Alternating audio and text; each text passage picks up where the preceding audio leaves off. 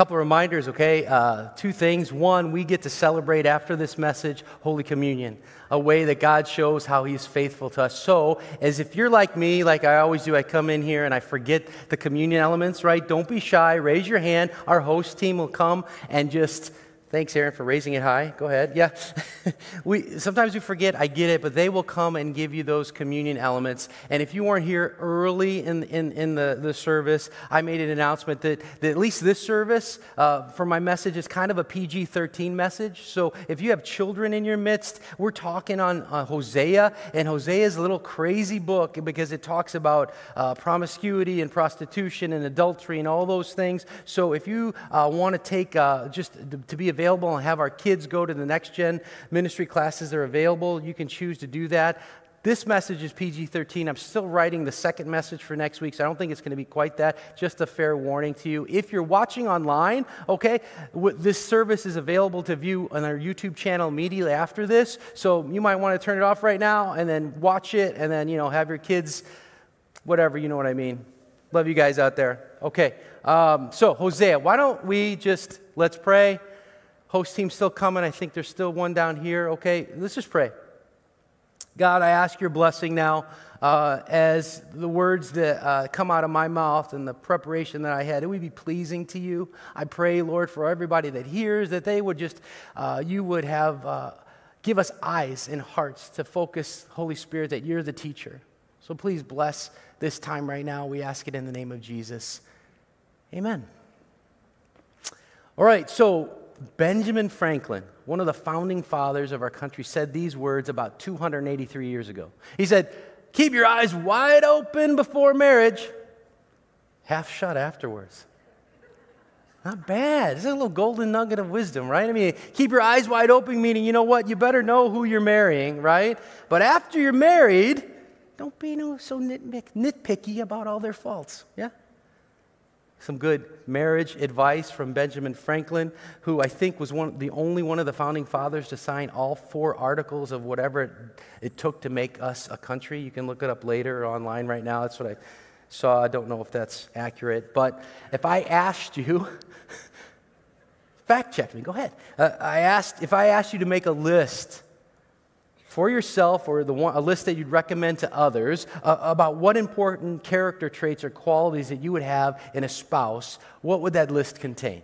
I wrote some things down. Maybe it's loving, maybe it's selfless, maybe it's honest, strong morals, a sense of humor, forgiving. What would you put down? What would be on that list? As a follower of Jesus, of course, a shared faith in Him, right, would be something that would be on the top of the list, but maybe some of these other qualities as well. What will be on yours? For the next 2 weeks, we're going to be talking about a quality that I think may not make that list right away. When you're looking at someone as a spouse, why doesn't it make that list right away? Because you're googly-eyed loving them and you're thinking, wow, that kind of thing, you know what I'm talking about? Their fancy car, their checkbook, whatever it is, the same hobbies, you're googly-eyed for them. But I guarantee that if you've been married for a little length of time, you would cherish and realize how important this character trait would be. What is it? Faithfulness. Faithfulness. Important not just in marriages, but also in a relationship between parent and child, also between best friends or in the workplace. Whatever it is, whatever season or age of life, faithfulness is so important. Wouldn't you agree? Noah Webster's dictionary definition says this, that it's a commitment, a loyalty, a performance of promises and constancy and affection. One clarification that I want to make as we start this series about faithfulness is this, that it's not describing how someone feels about someone else. What do I mean? A wife is not faithful toward her husband in that she's full of faith in him. That would be the quality of trusting in him. Does that make sense? Rather, faithfulness is that quality that her husband possesses if he's worthy of her faith. Make sense? It's important to make this differentiation because as Pastor Joe led us through these past few weeks about being faithful to God, that we're faithful in God because of His presence in our lives. We know His character. We know that He's always with us despite living in whatever situation we're living in. And that causes us to have peace in trust. So this week, I'm just going to talk a little bit more about faithfulness.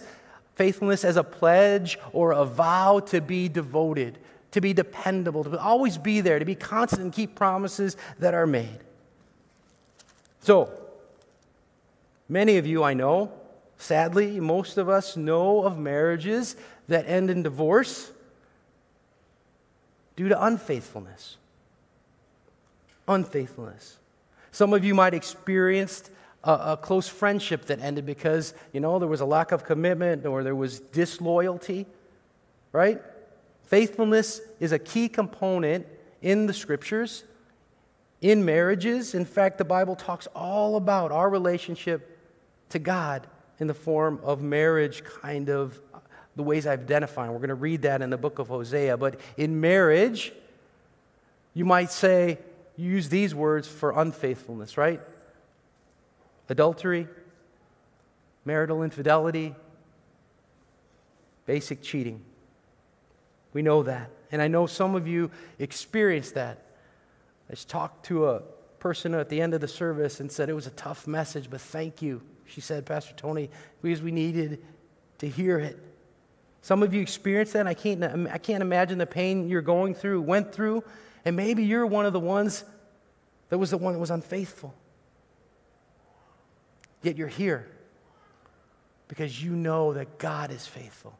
God is the one who forgives. God is the one who loves. When we make this covenant on our wedding day, we promise, don't we? We promise to that other individual that we're marrying our undivided love and our faithfulness, that our spouse counts on us to be singularly focused on them and not seek others. God made it so much so that even Jesus himself says this is how important faithfulness is. Because if you're married and you're not faithful, he makes an exception that you can get a divorce, right? In Matthew 19, he says that. That's how important faithfulness is to God. Children, my water's leaking. Uh-oh. I don't know what it is, but sorry. Aaron? Okay, I'm just trying to get wet here. Children, best friends, when we experience that, just think about this as a child. If you're not faithful as a parent to your child, if you don't keep your promises, if you're not committed to their best, isn't that hurtful? If you love them conditionally and not unconditionally? Think about a best friend. They're impacted by our unfaithfulness. What if you speak behind their back? What if you gossip? Those friendships, they just come to an end. The reason faithfulness, what we're talking about today, is so important, and those other qualities, if you want to look at that list again, why is it so important to talk about these? Because it's about who God is. He is perfect in all these qualities, even a sense of humor. God is all those things perfectly. He gives marriage then on earth as a picture, a snapshot really, of what relationships are all about. Our relationship to God is described in the Scriptures as one of being married. That we are married to the bridegroom who is who? Who is it? Are you with me? Who? Jesus, right? Can you think about that? We're in a one flesh kind of union with Jesus if you're following him. That's incredible. And he also gives us that pattern for a husband and wife becoming one flesh. One book of the Bible that talks about that is the book of Hosea. So if you want to take out your Bibles, we're going to be in Hosea. We're going to kind of bounce around from chapters 1 to 2 to 3. There's 14 chapters in it. We're not going to read all word for word these chapters, but I'm going to cover 1 to 3 today, 4 to 16 next week. And because this book is, guess how old it is? About 2,800 years old. It's an old book, isn't it? We're going to get a little bit of some historical and cultural kind of understanding before we actually read its words. So a few quick things before we read Hosea. First, just kind of giving you the historical setting, okay? People lived in this time in a divided kingdom. So the kingdom of Israel, if you know your history of ancient Israel, and you do, right? You remember how they screamed out, "We want a king, God, we want a king, just like all the other nations, give us a king." And God going, "No, you don't want a king. No, you don't." "Yeah, we do, God, we want a king, give us a king." So about 1,000 years before Jesus, they get the king, King Saul. right? And then David and Solomon, and it's kind of like the height of Israel's power in the land. But then now we're 800 years, we're after Solomon, and the kingdom is divided between northern Israel, which is a bigger part, but unfaithful Israel, and southern Judah. Okay, so it's a divided kingdom, and in the north, by the way, Hosea is the only prophet to come from the northern kingdom. And he preaches for about 40 years. God's people were divided. Hosea's life, he goes through, in a span of 40 years of preaching, many kings in a short time span that's political chaos. Sound familiar? The second thing to keep in mind about this is that what are Old Testament prophets like? What are they? Who are they? They're major prophets, okay? And they're minor prophets. Major doesn't mean because they're bigger or larger. Major because they have larger volumes of work. So, prophet Isaiah, Jeremiah, Daniel, Ezekiel, those are major prophets because of the body of work they have. The minor prophets like Hosea and Amos and Obadiah and Nahum and Habakkuk and Jonah, besides having hard names to pronounce, right? They're smaller bodies of work, but essentially, I'll just say this. They're strange dudes. Prophets are strange dudes, and they've been given hard assignments by God. Ezekiel. You know what God told Ezekiel to do? Lay on your left side for 390 days. What? Yeah, because it represents 390 years of Israel's sin each day. What do you tell Isaiah to do? Pretty much go naked throughout the countryside preaching. I mean, the Bible says naked, but it's not really naked. Just preach in your underwear for 3 years, Tony. What? Yeah. Shame and humiliation essentially go with the prophet's message, along with warnings, right? The Old Testament prophets, essentially their lives were flashing warning lights to people. Hey, God needs to get, it's just like pastors, when we use visual aids, it kind of is like that. The message that the pastor bring are kind of extended similes, or the prophets bring extended similes or metaphors. So as Hosea or Amos is like this, so the nation of Israel will be like this. Make sense? Are you with me? Last point. It's a cultural point about how kind of ancient civilizations viewed deities or gods. Okay, so the nations around Israel in the ancient Near East, nations like Egypt and Canaan and Mesopotamia, all those countries around, they had an extremely different view of deities. Their mythologies, these pagan people had gods and goddesses, and this is important to keep in mind as we read Hosea. They had gods and goddesses that were violent, inaccessible, kind of volatile and dominating. That's the view of the people towards the gods. Gods like this, Baal and Ashtoreth. Two gods that are kind of mentioned in the Bible frequently, fertility gods. Baal, the male fertility god, Ashtoreth, the female mother goddess, right? In the ancient Near East, they were made, basically people thought, these gods made me, we're just afterthoughts because all our life is to just serve them and make them happy.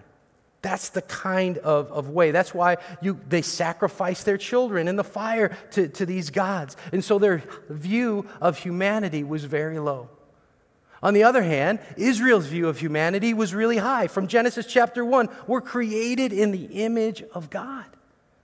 And because of that, our view of God is totally different than all the other nations. The other nations where they have to build statues, right? Because it's a reminder, oh yeah, that God is there, but our omnipresent, omniscient, omnipotent God, right?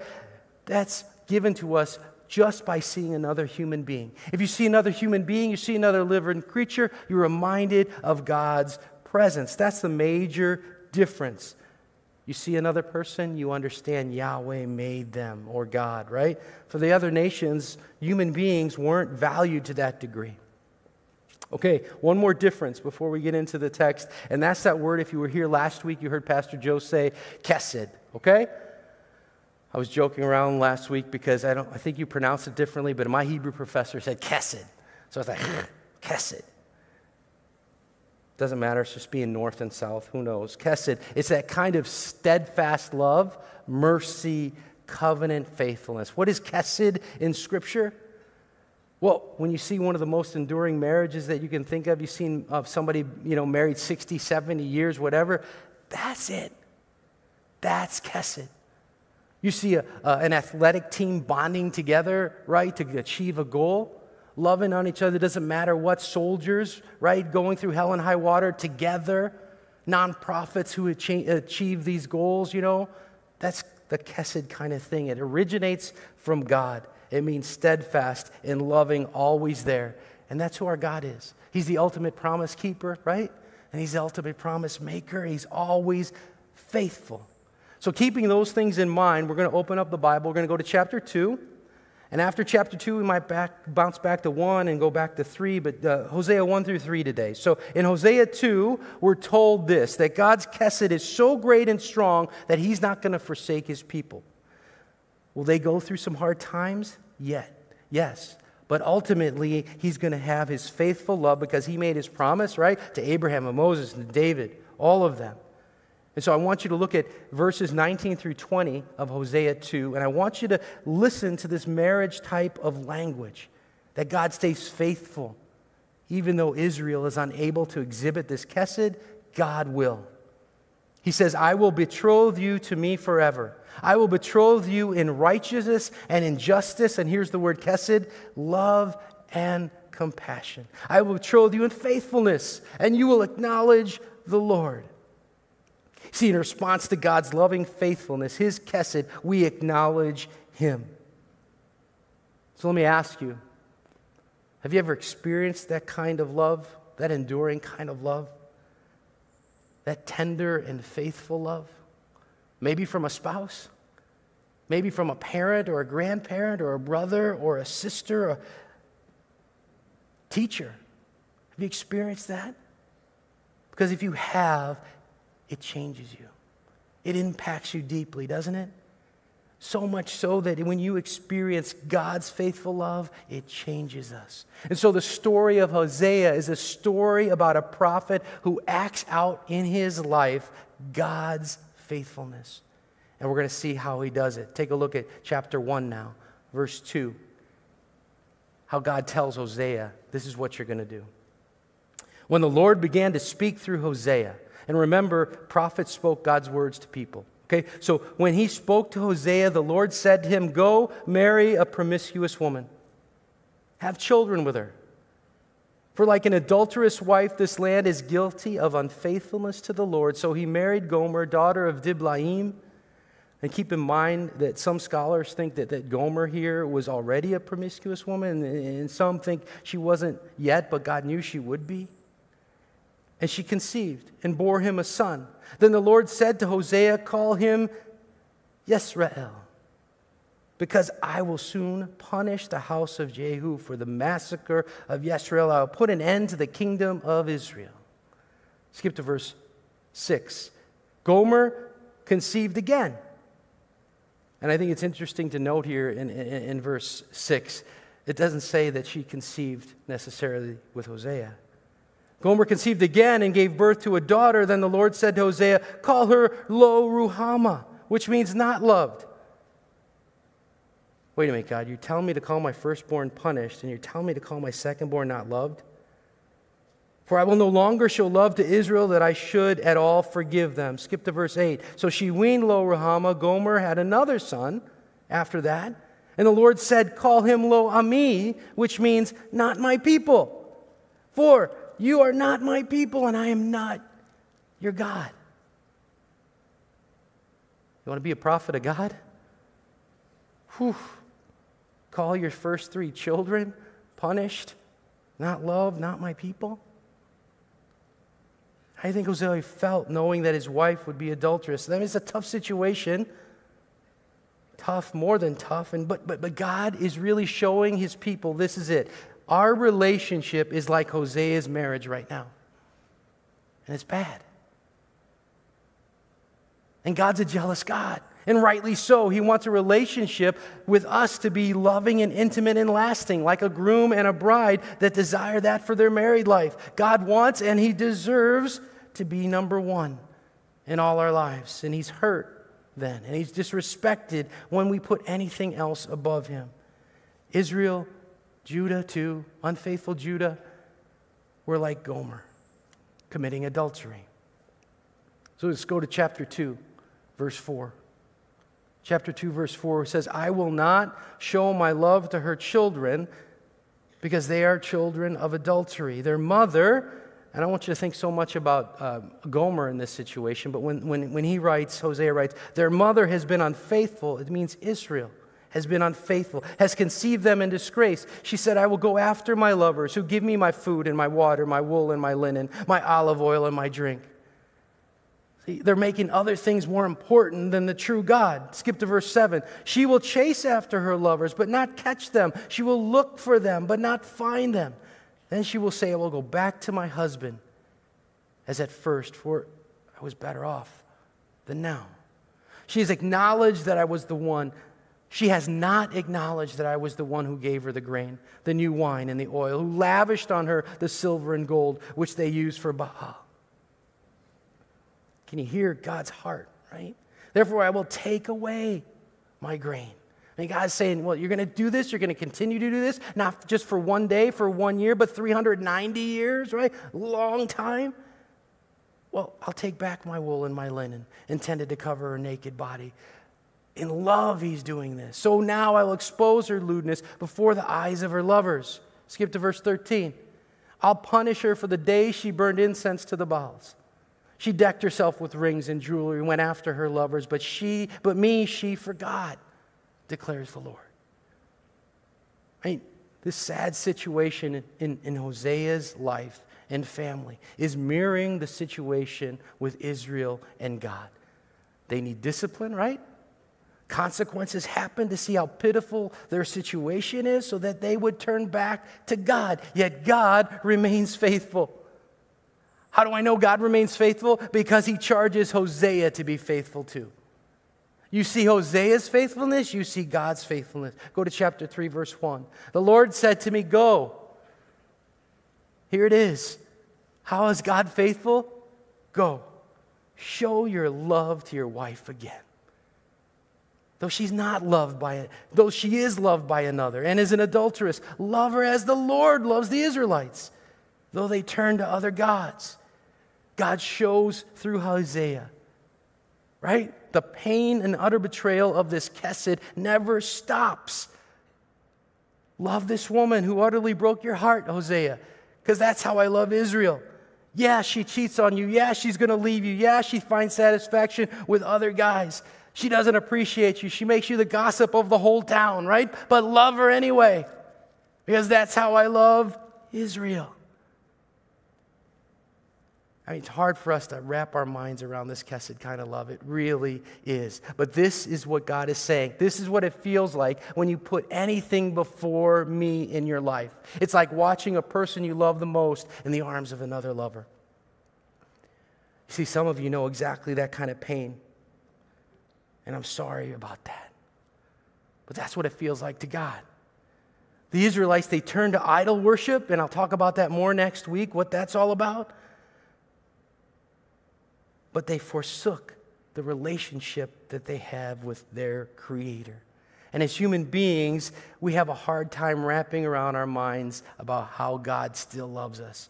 Because he will remain faithful, even when his people are not. He will continue to fulfill the covenant promises he makes to us. Covenant promises in his word, all throughout the scriptures, covenant promises that started for us at your baptism.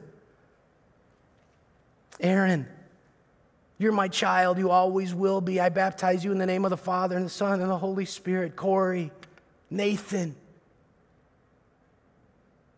I can't see behind the first row. No. Think about that. God's calling your name. He made that promise. He's going to be faithful to it. Amen? Amen? It's awe-inspiring when a spouse forgives an unfaithful husband or wife and they rebuild a relationship. I've seen it happen personally in my friendships. It's unbelievable to watch that. It's awesome. That's Kesed kind of love.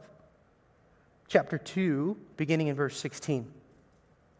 He's going to show us how he treats those who are unfaithful to him. He says, in that day, declares the Lord, you will call me my husband. In that day when you were baptized, in that day when Jesus died for you, you'll no longer call me my master. You're going to call me friend. Husband, I will remove the names of the Baals from their lips. No longer will their names be invoked. In that day I will make a covenant for them. Verse 19, I will, we read this already, betroth you to me forever. I will betroth you in righteousness and justice, in love and compassion. That's what He's given us.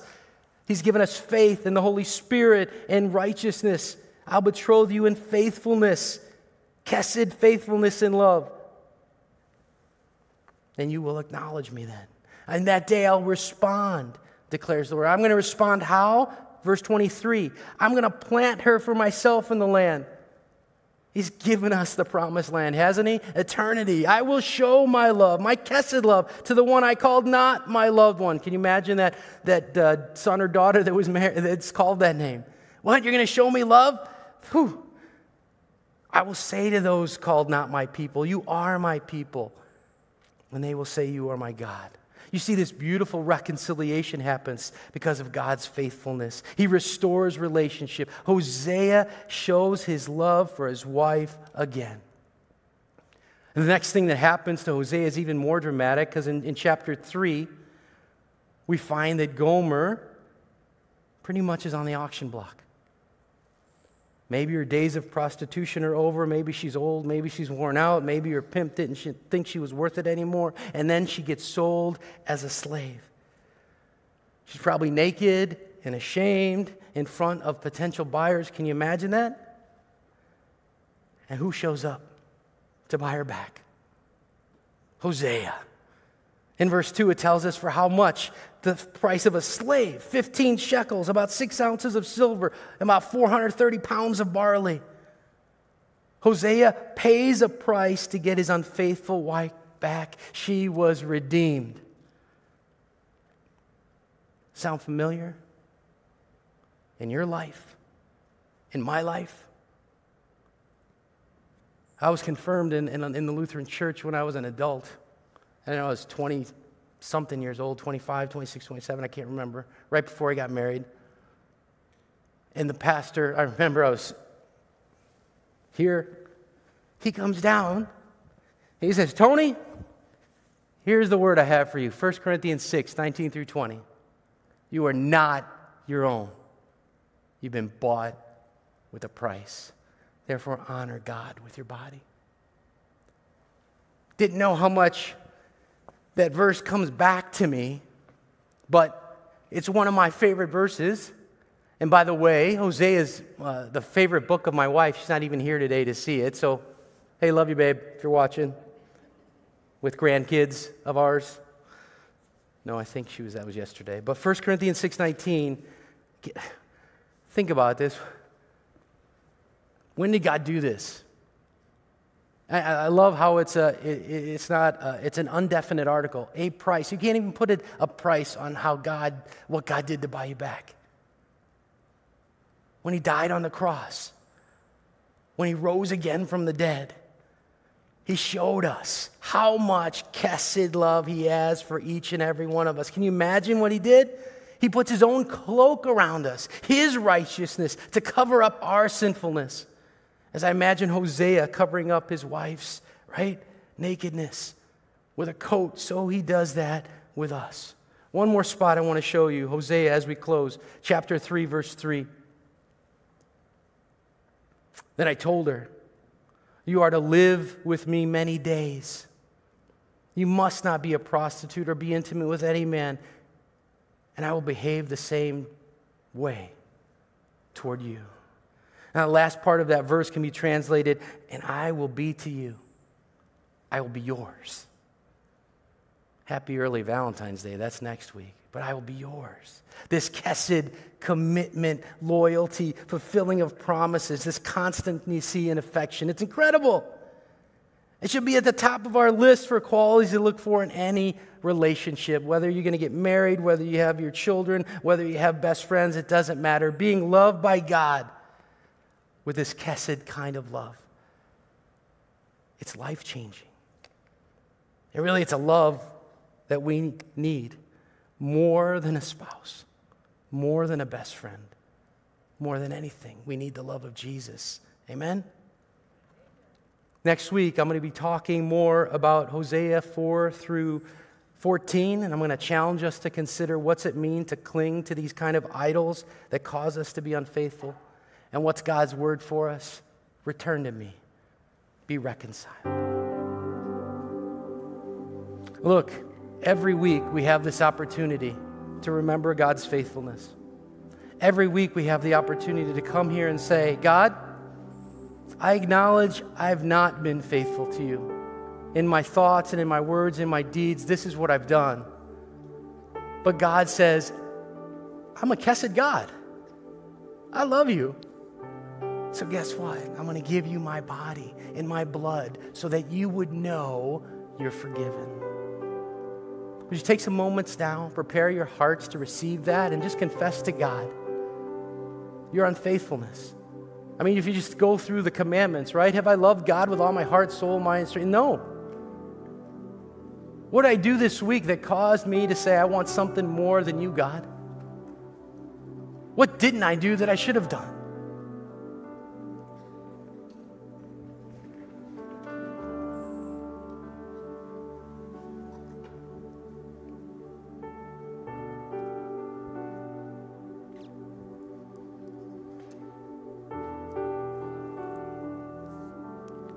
You know, the Bible says this, that if we say we have no sin, we deceive ourselves and the truth is not in us.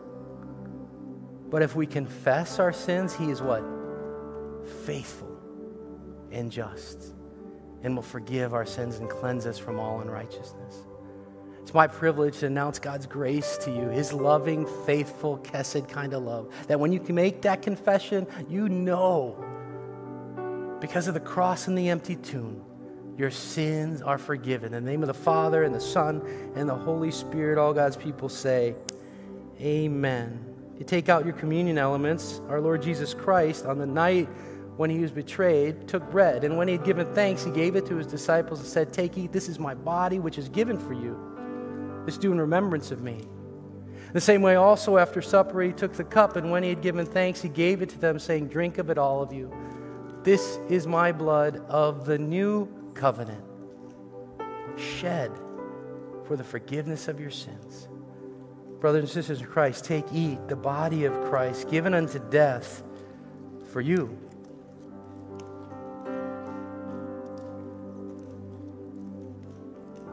And take and drink the blood of Jesus shed on the cross for the forgiveness of your sins.